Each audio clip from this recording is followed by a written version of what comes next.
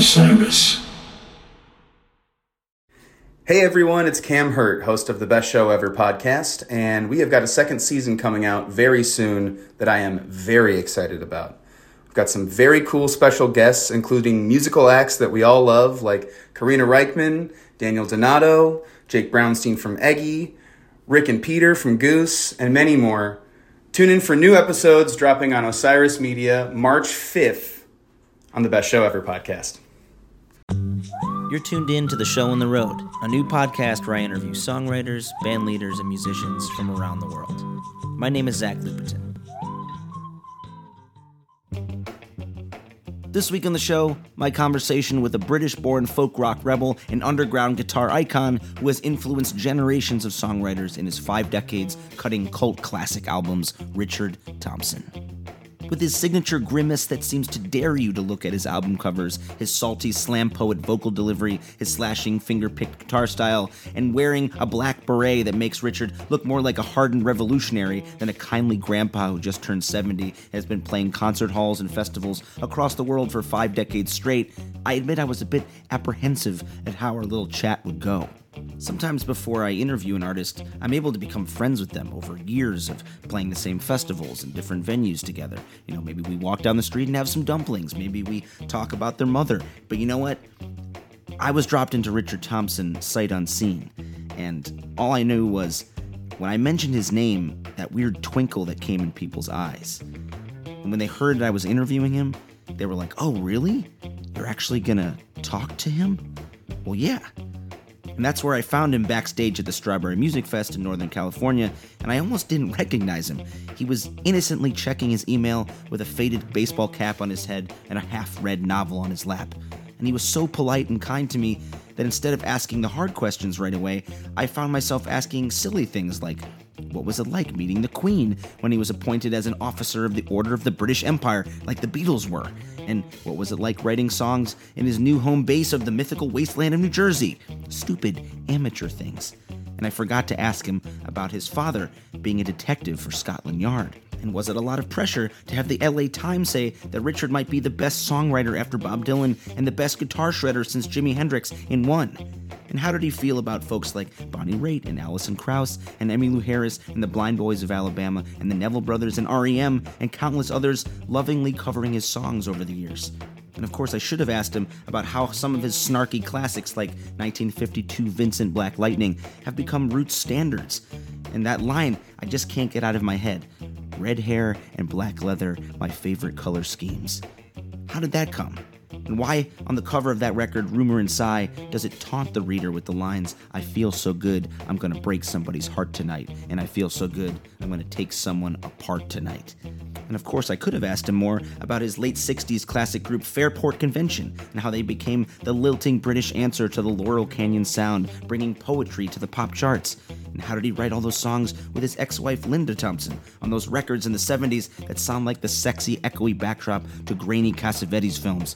And I wonder, after all these years, how he feels about being the headliner on these little American festivals in these little American towns and still getting gasps from the young folks like me in the front row when he went off on an insane 5-minute guitar solo with the fog of a California night billowing around his black beret head like the smoke from a lesser-known god, creating something scary and unrepeatable.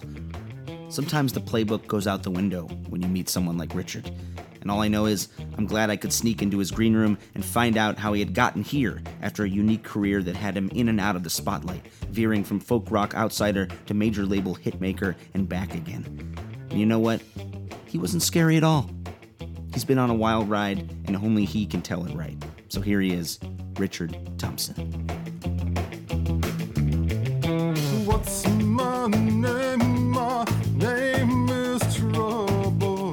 Trouble of the tender kind. From the ruin, from the rubble, I will rise like London pride. No checkpoint will stop me. There is no plan. Like an earthquake. Welcome back to California. Thank you. Nice to be here.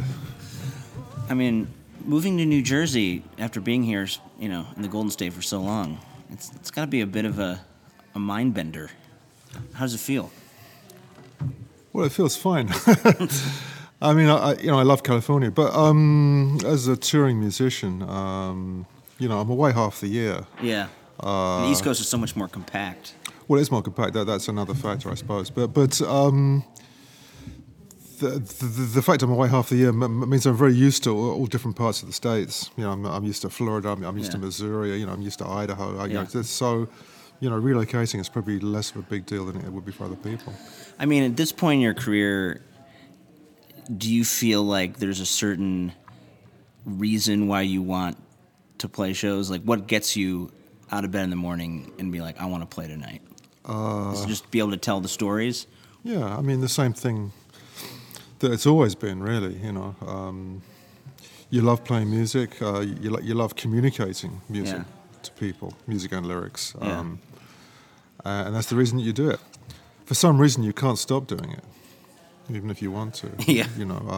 I'm not sure what drives you, but I think you're driven by a love of music. Yeah. And you're driven by whatever demons are whispering in your ear, on a regular basis. I mean, I love what you said about your record in 2017, 13 Rivers, how like these songs sort of ebb and flow in different speeds and different, rhythms, and it's sort of like songs as these bodies of water that go in and out of your life. Yeah, it's a cheap metaphor, but it'll do. What is your favorite song that you're singing right now? I'm not sure I have a favorite. It's like having a favorite child. You're not really allowed to do that. So I try to treat all my children even-handedly. Yeah. So I don't have a favorite. If I have a favorite, it'll be different tomorrow. Yeah. But there's probably different songs that you could sing at like a festival here. Yeah, well, a festival's a different situation sometimes. Festivals, sometimes you kind of look out at the audience and you think, okay, well, we better keep the tempo up. We're losing them. Well, you're playing the 9 o'clock dance party set tonight. Okay, that's interesting. Okay, I have to rewrite the set immediately. We can lend you some of our horn players if you really want. Excellent, fantastic. It's nice to be in that slot. I have the band with me, so it's mostly up tempo. We'll take a couple of breaks for those who really insist on dancing the quick step or the waltz. Yeah. And then we'll get back to something a bit more lively. When did you start playing the guitar? I started playing guitar when I was 10, and I still haven't got it right. But is it like, do you feel like your guitar is like your best friend sometimes? Best friend and worst enemy at the same time, yeah, it is a friend and it's a challenge at the same time. And it's a cruel mistress. I think guitar is easy to play up to a certain level. Yeah. And then it gets really difficult. Yeah. It gets really difficult. So... What would you call your style? What do I call my style? I mean, are you self-taught mostly? I suppose mostly self-taught. But, I took classical lessons when I was a kid. And that was a great help, actually. That was a really good thing to do. I play kind of hybrid style where I use a pick and fingers at the same time, kind of cheating style. I mean, generally, I think I play kind of Celtic influence rock and roll, which is interesting hybrid. There are overlaps there, but it means I don't play the blues. I don't play, a lot of American styles necessarily. I mean, you probably could play the blues if you really wanted to. I can if someone's paying me. I have to be paid to play the blues. Yeah, it's very important. I was at this guitar shop the other day, and I was trying out a guitar, and I was playing like a 12-bar blues, and the guy comes up to me and goes, "Don't play that crap in here." Yeah. It's like, why? What's wrong with the blues? If you run a guitar shop, it must be absolute hell. Yeah. What people actually play. Yeah.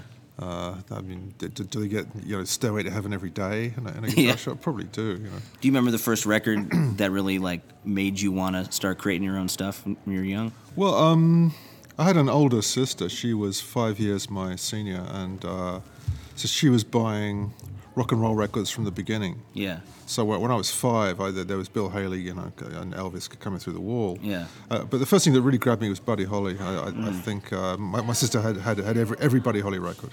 Right. And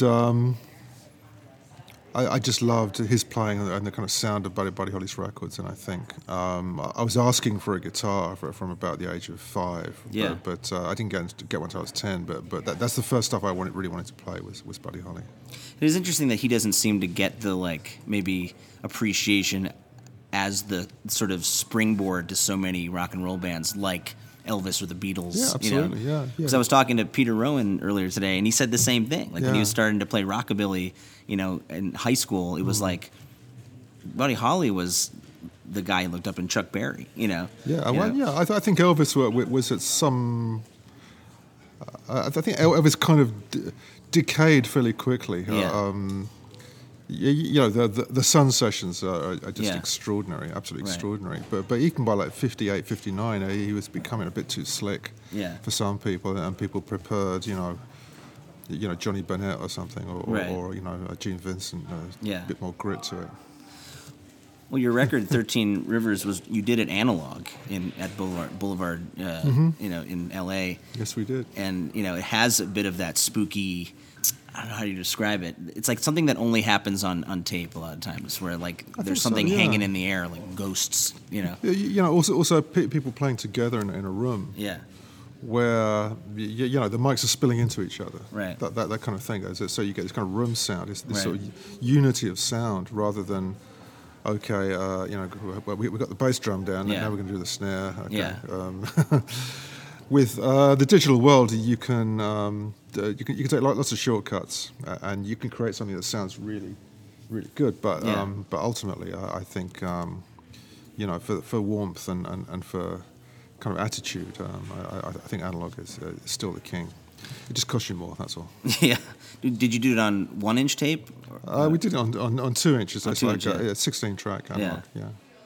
Well, there's also a bit of there's maybe less room for error, which means you have to get it right in the first few takes, right? Ideally, yeah. Ideally. The other thing that I see people do now is people will do a performance in the studio. Yeah.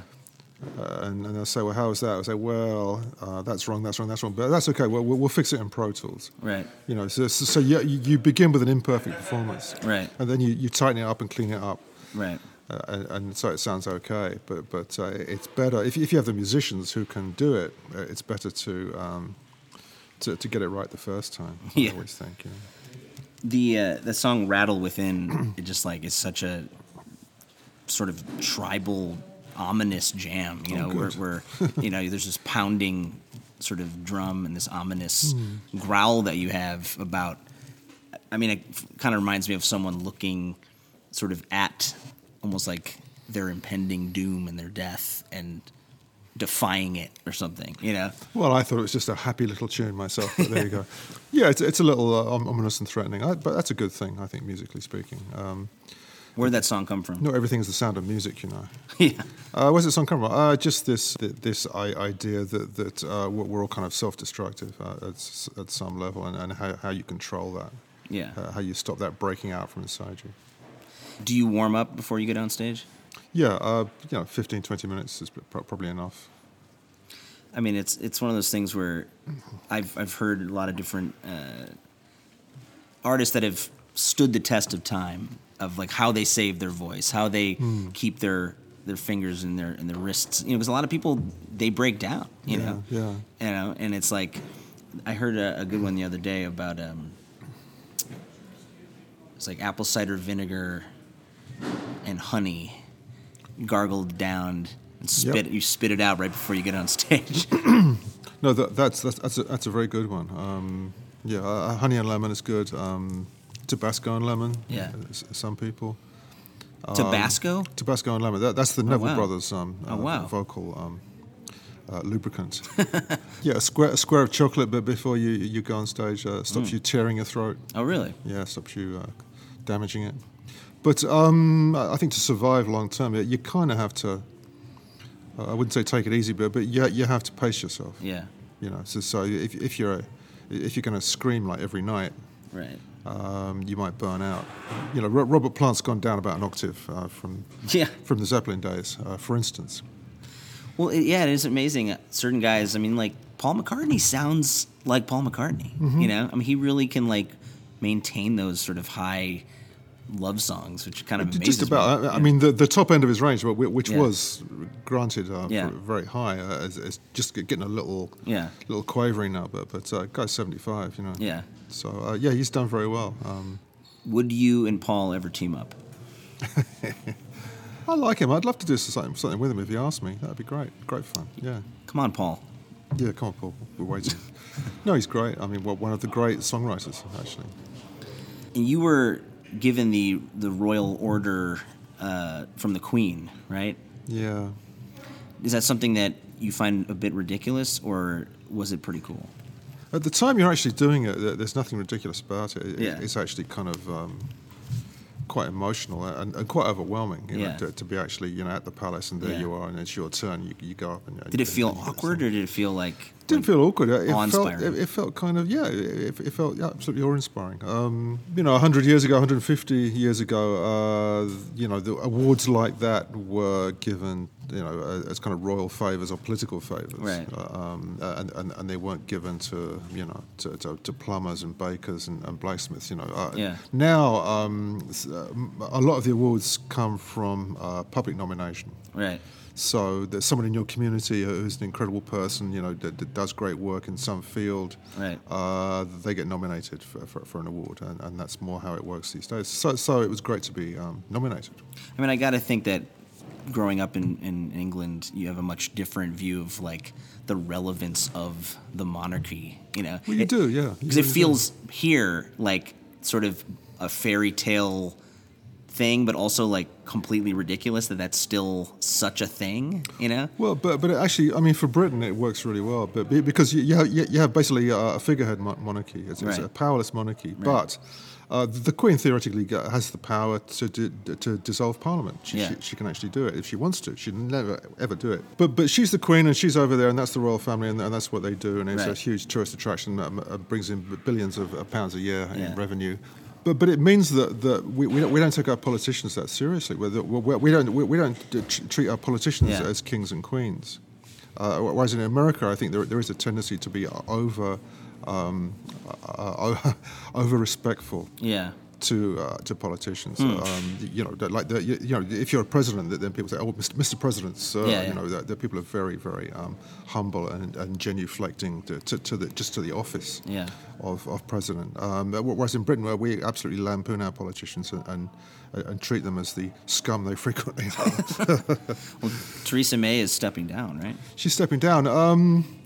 Well, she had an impossible job anyway, and God knows what's going to happen. I'm hoping for a second referendum, and we just stay in the thing and try and fix it as it is. I mean, the EU is a mess, and there were good reasons for getting out, but the actual process of getting out has revealed the fact that no one really thought about it. Yeah. You've been in the States for how long now? 30 years odd. 30 years. I mean, do you consider yourself, you know, a de facto American at this point? I consider myself somewhere in between. I mean, I love America. You know, I love living here. I also love Europe. You know, I love to go back. You know, some years I'm actually almost 50-50 in the split. Where's your best fan base, you think, right now? I mean, it probably is in the States. You know, but you could say. I mean, California's a good fan base. The Northeast United States is a good fan base. Chicago's a good fan base. I mean, you know, they're good places. Parts of Europe, like Belgium, Holland. You know, Britain, yes, absolutely. You know, Australia, Japan. Yeah, anywhere that'll have me, I'm very happy to play. You know, it's interesting right now that there's a movie coming out called Echo in the Canyon. I don't know if you heard about it. You know, the Topanga Canyon and Laurel Canyon, all the folks who lived in L.A. and bringing that sort of folk rock sort of experience to the world that is all these amazing songs that we hear all the time. And I feel like, in a way, like Fairport Convention was in that sort of world on the other side. We were, you know, absolutely. You know, and that sort of explosion of amazing music in the late 60s was, I think, unparalleled in time, you know. Well, we thought it was normal at the time. But how did that all happen so quickly, and it was like probably 66 through 69 in a way. Something like I mean, it was an interesting time. Well, it was a time of. It's like all my favorite music in like 4 years, you know. Well, a lot of things came together. First of all, you had Dylan going electric. Right. That was a big deal because he kind of legitimized serious lyrics in popular music. Right. So suddenly you could sing about politics, you could sing about real issues, right, and not just the moon in June. So that was a big deal. Yeah. So from 63, 64, whenever that was, onwards, that you had sort of folk rock and then the Beatles writing serious lyrics. And suddenly rock music became this grown-up thing. It wasn't a teenage thing anymore. And then you had these cross currents kind of meeting. You had sort of Tin Pan Alley elements meeting R&B. Mm-hmm. You had influence from things like indie music coming in, and then you had all the recording technology from people. The stuff that Les Paul had invented in the late 40s. Right. The Beatles were pioneering. Phasing, flanging. Double speed, half speed. Backwards tapes, all that kind of stuff. So you had all these new sounds, and all these ideas, all suddenly appearing in the same place at the same time. So it was this very, very fertile time, and people saw the empty fields that needed ploughing, basically. Yeah. And then there's also the same time of the civil rights movement and the Vietnam. People coming together for a cause and it actually making a difference. Making a difference, yeah. And I think that's something that is somehow not in, especially in America right now, where there's. I disagree. At the school level, at the college level, I think it's absolutely there. That's true. Huge numbers of kids to turn out for protests. Yeah. Which is fantastic. I mean, that's very encouraging. When those people start voting, well, look out, it's going to be different. The difference on the other side of the pond, difference for Fairport was it wasn't quite so political. There were political elements, but the Vietnam War did not mean as much to us, although we sympathized. It wasn't quite so immediate for us. Do you recall a tour in the late 60s that really exemplified sort of that time and crystallized that music for you? Well, we did a couple of tours of the States in 1970, which were interesting, to say the least. Yeah, I mean, we were British, so people. Who were you paired up with? Well, this is Fairport Convention. We're playing on bills with people like Traffic, Jethro Tull, Savoy Brown. I can't think of who else. I mean, we opened for like Rick Nelson, which is kind of ridiculous. Yeah. I think because we were British, people would turn out because it was something a little bit different. Right. We'd play a week at the LA Troubadour and Led Zeppelin would come and sit in and stuff. So you had all this kind of insane stuff. And people would invite us to their houses and there'd be these big parties or big lunches or whatever. Just incredible stuff. I mean, it was quite exciting. To be in that world. And when Led Zeppelin sits in at the Troubadour, it's like, how does that feel? Like, what does it feel like? What does it feel like? Well, they were friends of ours, Yeah. Well, that's the thing is that, like, I think in our minds, these are like mythological creatures, right? Mythological creatures, okay. And but it's like in your time, they were another band that we knew, right? They were just a band. They really. There wasn't anybody particularly elevated from that scene. Like Pink Floyd were just another band. Yeah. So we're playing at the Troubadour. They're in the audience. And I think Planty gets up and sings something. Yeah. And then Bonham gets up and sits in on drums, and then John Paul Jones gets up, and then so suddenly like. It's me and Zeppelin on stage. It's kind of bizarre. Got myself a new band. Yeah, so that was fun. And then there was this whole scene afterwards, and then there's this like 3-sided drinking contest. It's all in my forthcoming book. I won't give it all away. When's that come out? Next year. What's it called? It's called Beeswing, and it's 67 to 75. That period. You hear it here first, folks. There's a book coming. Well, you've worked with some filmmakers before. What was it like working with Werner Herzog on Grizzly Man? Well, I mean, it was amazing. I have the highest regard for Werner. He's quite a character. Yeah, he's a character, but I loved his films. Just extraordinary films. So it was a real honor to work for him. Yeah. And we did the soundtrack for the Grizzly Man film, and I think we did most of it in 2 days, and it was mostly improvised, almost all improvised. Wow. And we recorded so much music that there was enough left over for the 6-part spin-off TV series. Yeah. So we certainly really we hit our stride on that one. Yeah. If there was a movie that is your favorite that you could do the score for, in retrospect, like a movie that's already been made that you love, what movie would that be? The trouble is, I mean, the great films usually do have a good score already. I mean, probably my favorite film in the whole world is The Seventh Samurai. Kurosawa? Yeah, and it doesn't have that much music in it. It has a lot of Japanese film scores are often kind of derived from Japanese theatre, like kabuki and Noh theatre. So I suppose I could have a go at rescoring Seventh Samurai. That'd be fun. I mean, I would pay to see that. I wouldn't, but thank you anyway. There are films with kind of bad scores. The Princess Bride has a really terrible score. It's a really good film, but it has just an awful score. I wouldn't mind doing that one again.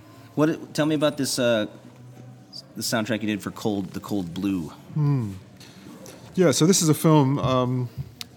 The producer, who's a dear friend of mine, Eric Nelson, found in the Smithsonian archives the leftovers from William Wyler's 1943 documentary about the Memphis Belle, the B-17 bomber, Memphis Belle. But he found another 22 hours of film that no one had ever looked at. So he looked at it and thought, wow, this is amazing. But it was in a terrible state, as the Memphis Belle was before it restored. So he restored all this footage. Extraordinary. The difference is just unbelievable. And of course, it was shot visuals only. There's no soundtrack to it, so everything had to be added, like all the sound effects that guns firing, but engines revving on planes. All that stuff had to be added afterwards. And also the wonderful thing, it's narrated by 8 survivors from the 7th Air Force. Sorry, 8th Air Force. Forgive me. All in their 90s, just amazing men. So they did the narration over this footage, and I did the music for it. And the film's being very well received. It had a very short theatre distribution yesterday, like a one-day screening in many theatres across America, and it's out on HBO next month. Oh wow, cool. So it's great fun. What was your parents' experience in the war in England? My father was. He started out the war in the police in London. So he was there for the Blitz, all that stuff. He said his first real experience of war was there was a direct hit in London on a bomb shelter. And that's like 400 people were killed in the bomb shelter. So his first experience with it was dragging the bodies out from the bomb shelter. He then went into the army at a certain point, and he was with 21st Army Group, General Montgomery's group, going up through France into Holland, Belgium, Germany. He then gets recruited by the military police. This thing called the SIB, the Special Intelligence Branch, which is basically kind of doing a third man thing. It's like rounding up Nazis, contraband, murders, all the stuff that happens around war and after war. So he was in Antwerp till 47, till 2 years after the war finished, and then he went back into the police. But he didn't talk about it much.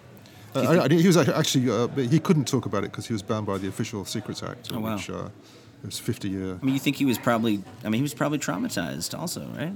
Yeah, they all were, but they didn't talk about it. All my friends' fathers were in the war. My best friend's dad was in a was in a camp, a German prison camp for 3 years, but he didn't really talk about it. I know there's all these guys. My grandparents, you're sort of losing those stories as they're mostly gone. A lot of those folks now. Yeah, they are gone. And well, as I say, I mean the narrators for the film were all in the 90s. Did you ever write a song about your dad? Well, I wrote a song about my father's generation. I've written songs about my father, but they're a bit more cryptic. I wrote a song called Al Boli's in Heaven, which is about that generation, the World War II generation, because I wanted to understand what that meant, and I want to understand what that did to my parents, and what they became, and as a result, what I became. And I wrote a song about World War One, about my grandfather's generation, to understand them and how that fed into my parents, into me, just to understand who I am myself. Yeah, because like so much of our older generations they're shaped completely by these traumatic events that we haven't experienced anything like that. Not really, no. I suppose the world wars were catastrophic and deeply traumatizing for many people. In the 50s and 60s, we grew up with the bomb. The hydrogen bomb. Right. And we never knew if we were going to survive. What's the point of planning for the future? That kind of thing. These days kids say, well, climate change. Right. The planet isn't going to last much longer. So what's the point of planning for? I think for every generation there are challenges. Sometimes it's just more painful than other times. People in Europe thought that the Black Death was the end of the world. Almost probably was for humanity, yeah. It was a third of the population of Europe was wiped out. You never know. You never know. I suppose the end of the world is the end of your own life. That's the basic premise. If you could see one place in the world right now, what would it be that you have never been? Never been. I'd like to go to Ecuador. Just because I like birds, I'm a kind of bird watcher, so that's high on my list of places that have extraordinary birds, and I haven't seen lots of them, so that would be a wonderful place to go. Why haven't you gone? I've been planning for years. I just can't quite find the window to get down there, but one day. I've been trying to figure out a way to get to Machu Picchu. Machu Picchu, yeah. And it's just a little bit too expensive. Yeah. For us traveling troubadours, Absolutely. Well, you have to get a gig there, have to get booked there. Yeah, that would be nice. Yeah. All right, if you could book the Richard Thompson Festival, where would it be, and the first 5 people you would book, dead or alive?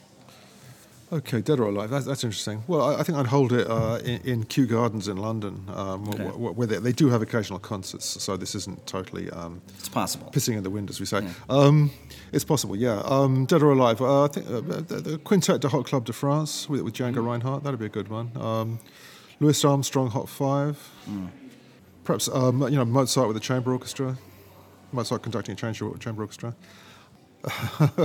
Well, it's hard to have the premiere of The Rite of Spring, so I can't really do that. Let me see. I mean, you can do anything at this Fly festival. on the Wall. Well, it'd be nice to go to see like an early rock and roll show, with like Buddy Holly or Gene Vincent or something. That'd be very cool. Right before the plane crash. Right, yeah, exactly. Is that 5? That's about 5.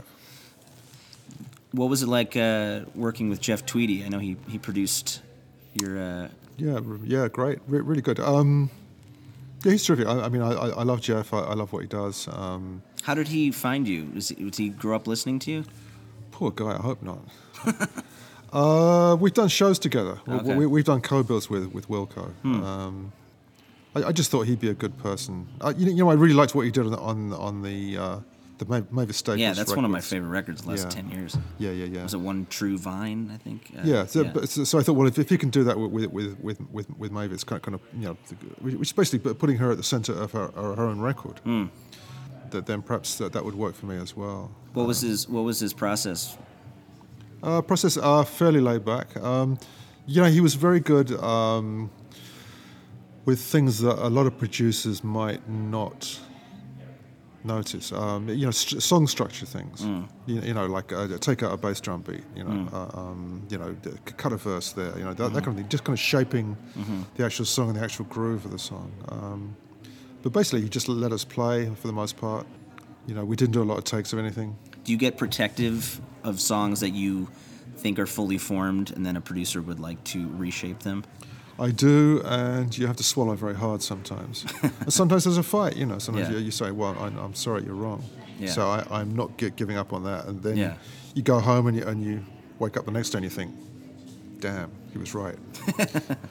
Sometimes people from the outside can see better than you can. Yeah. Songs are strange. I mean, these little 3-minute things that we take for granted, sometimes they can be very... very twisty and almost kind of hit you at a subconscious level, Yeah. I think sometimes they're created at a subconscious level. They can hit you at the same level. Yeah, it's a strange thing. People who songwrite in teams, it's a big thing in Nashville where Tuesday you're with this person, Wednesday afternoon you're with this person. Have you done that? No. It sounds terrible to me. Yeah, I think you might lose something. I think you gain something in having a really well structured song sometimes. Yeah, it's probably going to be a hit as opposed to the kind of songs I write, which are a bit more obscure.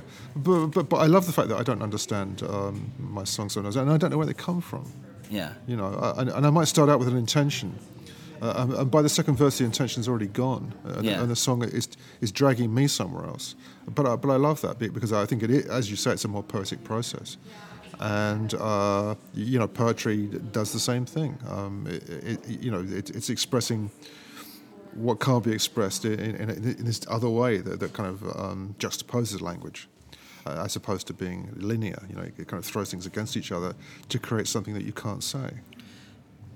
If you could go back in time and make any song of yours an actual #1 hit, what song would that be? Well, probably the closest I came was probably a song called "I Want to See the Bright Lights Tonight," which was it was top 40. It's top 40 in the UK, but it came out at Christmas, and that song's come up on a bunch of playlists. Well, it does, which is nice, but an actual hit would have been useful at the time. Yeah, we could have actually used that to give ourselves a step further up the ladder. Yeah. But we were competing with Slade and The Sweet and all these Christmas singles at the time, so it's kind of got lost. Well, there's this pressure, I think, on young songwriters, even if they may be in this more folk and Americana scene that isn't sort of engineered to create these pop hits, but everyone wants to be in a place that's a little bit better than where they are. I think everybody does. That's a very natural thing. And there's this sort of helpless feeling of, well, we're never going to be on mainstream radio, or we're never going to be accepted in sort of mainstream culture because we are not a part of this sort of bigger world. We're in this sort of folk Americana world, which I feel like I don't know why they have to be so separate, Well, hopefully somewhere there's an overlap, so somewhere it feeds into a bigger scene or something. But it can make you or break you as well. Yeah. That so many people have had one-hit record. Yeah. And somehow it changes their relationship with their audience. Yeah. And that's the end of them, really. Sometimes. And that's all they want is this one song. But I mean, speaking of a band like Wilco, I don't think Wilco had any hits.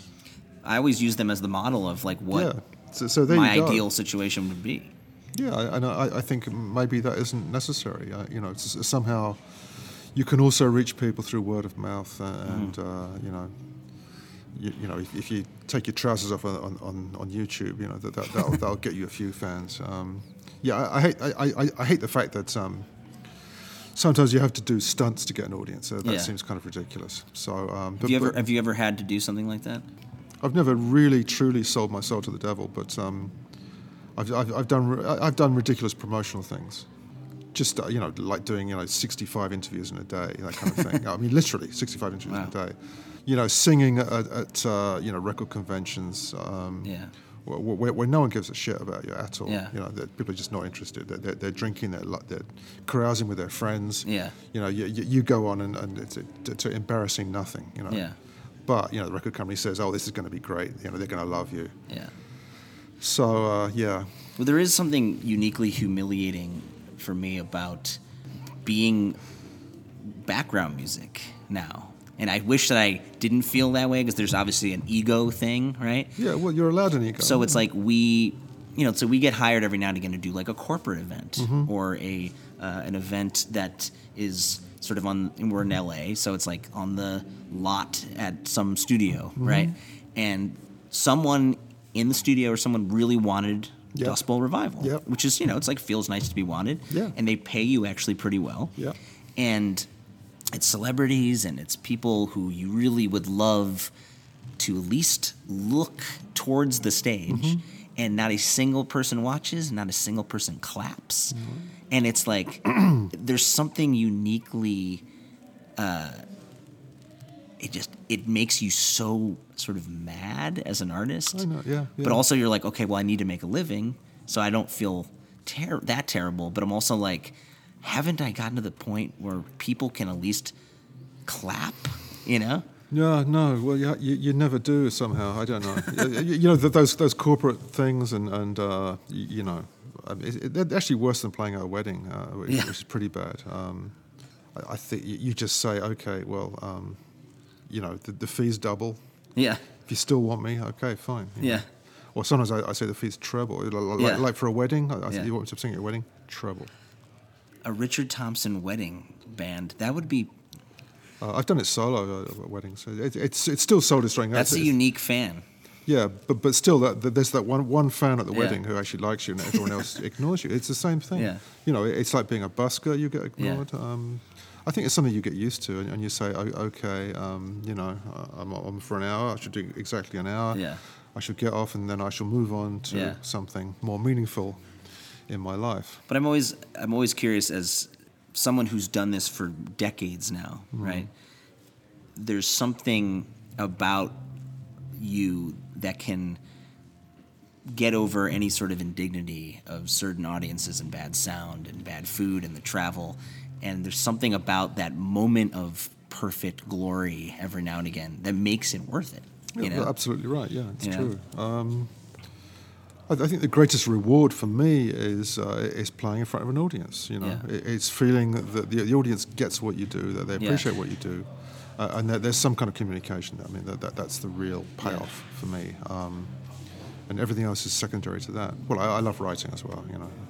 The Irish harpist. In the 1800s, going from castle to castle. In the tradesman's entrance.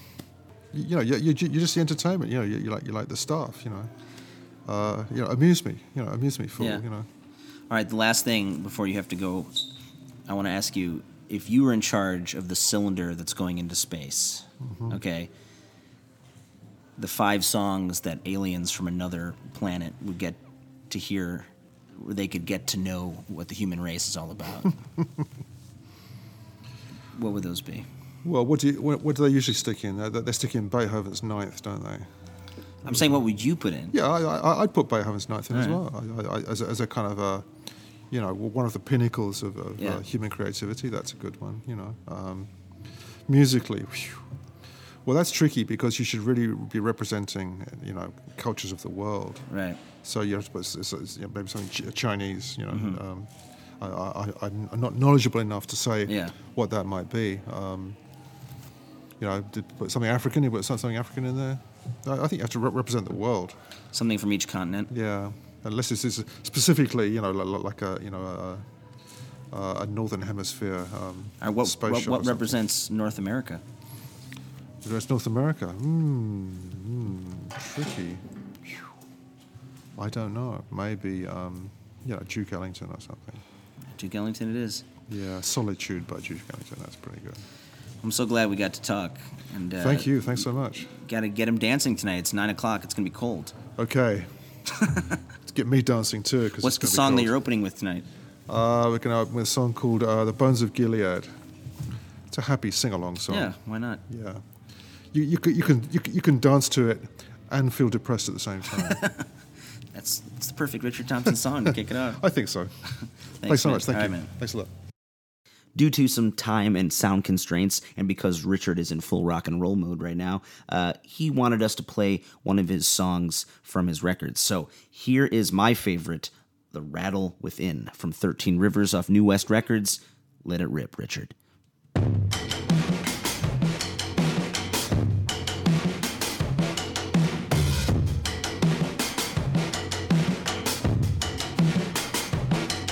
Holy man, Savior from a dance with the devil. Jesus, Savior from the bottle of gin. Voodoo, Savior from a sleepwalker woman. Who's gonna save you from the rattle within?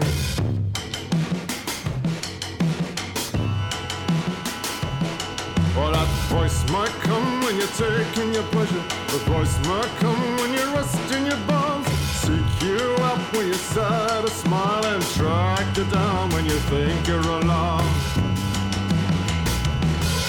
Just when you think that your horses are running, just when you think that you're fixing to win, there's that wondering deep inside you. Who's gonna save you from the rattle within? Save me, save me, save me from the rattle within.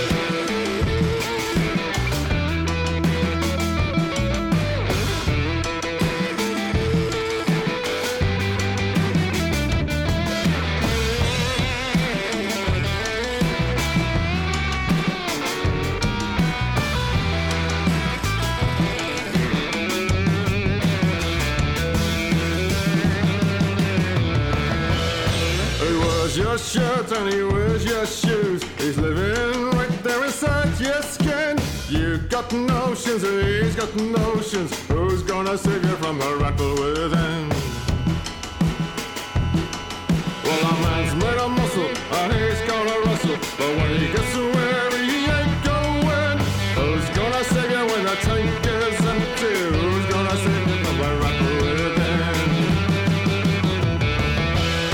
Just when you think that your horses are running, just when you think that you're fixing to win, there's that wondering deep inside you. Who's gonna save you from the rattle within? Save me, save me, save me from the rattle within.